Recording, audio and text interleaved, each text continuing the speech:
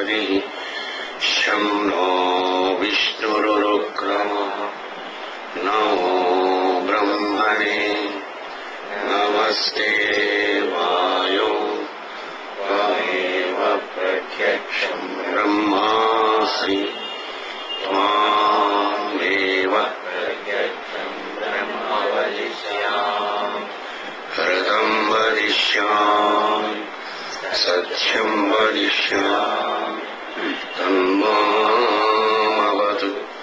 तद्वक्तारमवतु अवतु माम् अवतु वक्तारम् ॐ शान्ति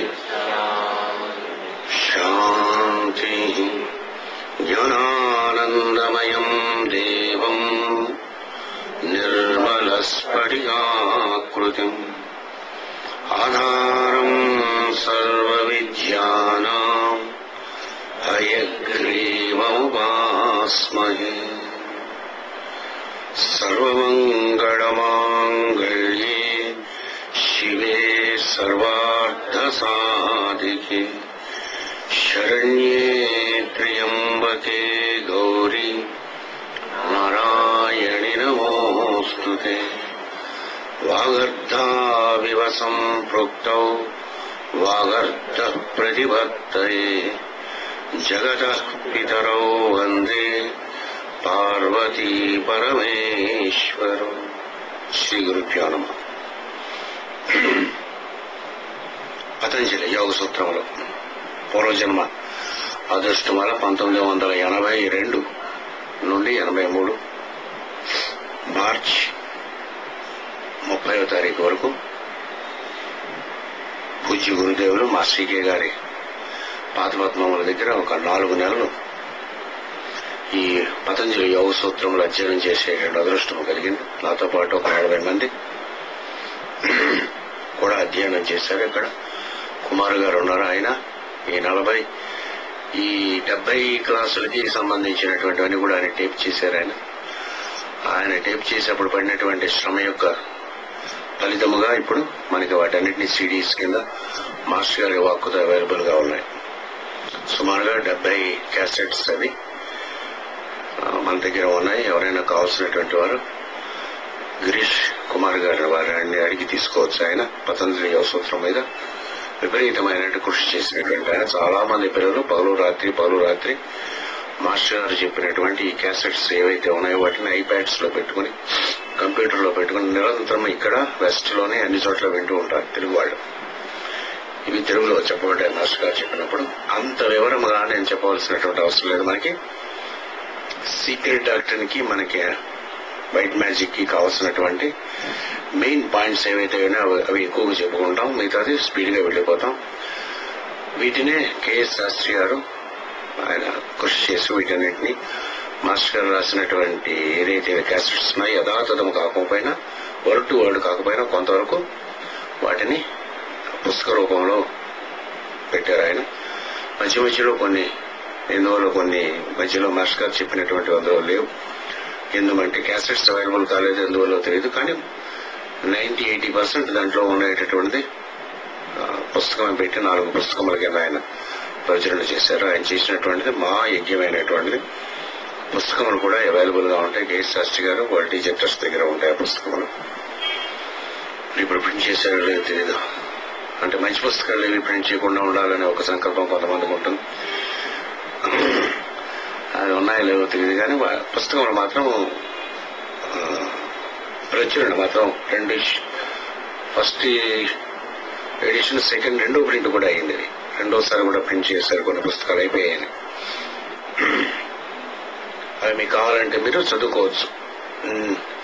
నేను మొట్టమొదటిగా ఈ పతంజలి యోగ సూత్రంలో సాధన చేయడం 1972లో మాస్టర్ గారి టైమిని అనేటటువంటి ఒక మహానుభావుని యొక్క థియోసాఫికల్ సొసైటీ ఆయన చేసినటువంటి ట్రాన్స్లేషన్ నాకు ఇచ్చే పుస్తకం అప్పుడు చదివించారు.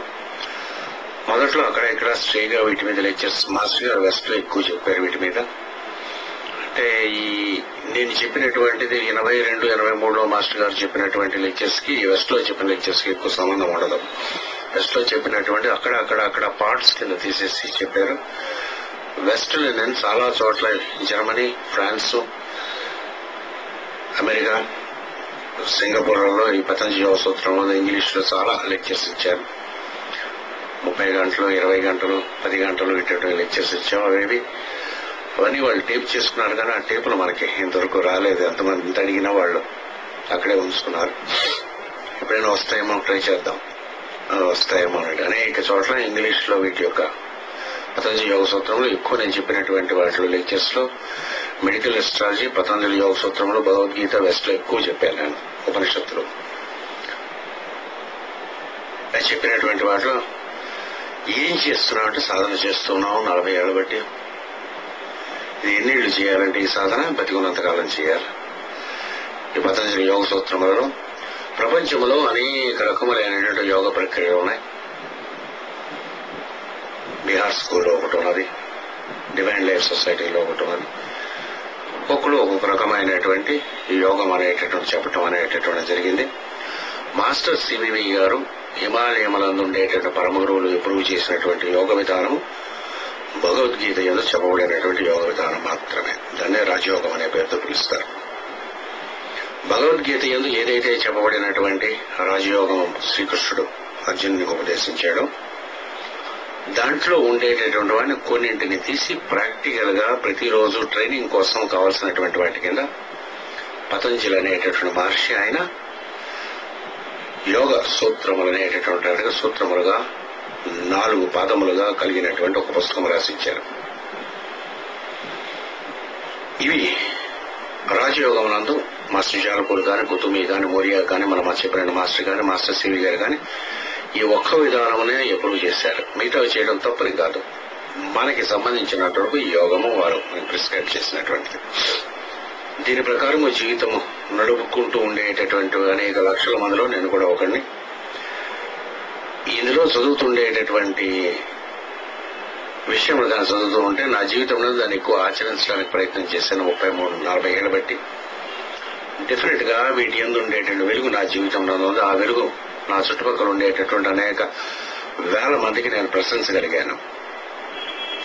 అయితే ఆ రోజు మనకి చెప్పినటువంటి దాంట్లో ఆఖరి రోజు వెల్డిక్టరీ ఫంక్షన్ లో మాస్టర్ గారు ఒక ఆశీర్వచనం ఇచ్చారు. కుమార్ గారికి గుర్తుంటుంది. లాస్ట్ లో ఈ పతంజలి యోగ సూత్రం నేనైతే చెప్పానో ఈ విన్నటువంటి 40 మంది నోరు పెట్టుకుని ఎక్కడ వీలు దొరికితే అక్కడ వీటిని ప్రచారం చేయమని ఆయన ఆదేశించారు. పని 40 మందిలో 40 చేస్తున్నారు. కొంతమంది దేహాలు వదిలేశారు. దేహంలో ఉన్నవాళ్ళు చేస్తున్న వాళ్ళలో నేను ఒకడిని. పతంజలి యోగ సూత్రముల నుంచి మళ్లీ మనం ఈ వీటిని చదువుకోవటం, అధ్యయనం చేసుకోవడం, అభ్యాసానికి తీసుకెళ్లడం అనేటటువంటి మళ్లీ మనకు అదృష్టం కింద లెక్క. పతంజలి అనేటటువంటి ఆయన అనేకమైనటువంటి వ్యాకరణములు చాలా రకరకమైనటువంటి రాశాడు. ఆయన అవతార పురుషుడు లాంటి వాడు. ఆయన రాసినటువంటి వాటిని యోగ సూత్రములు అనే పేరుతో పిలుస్తారు. సూత్రం అంటే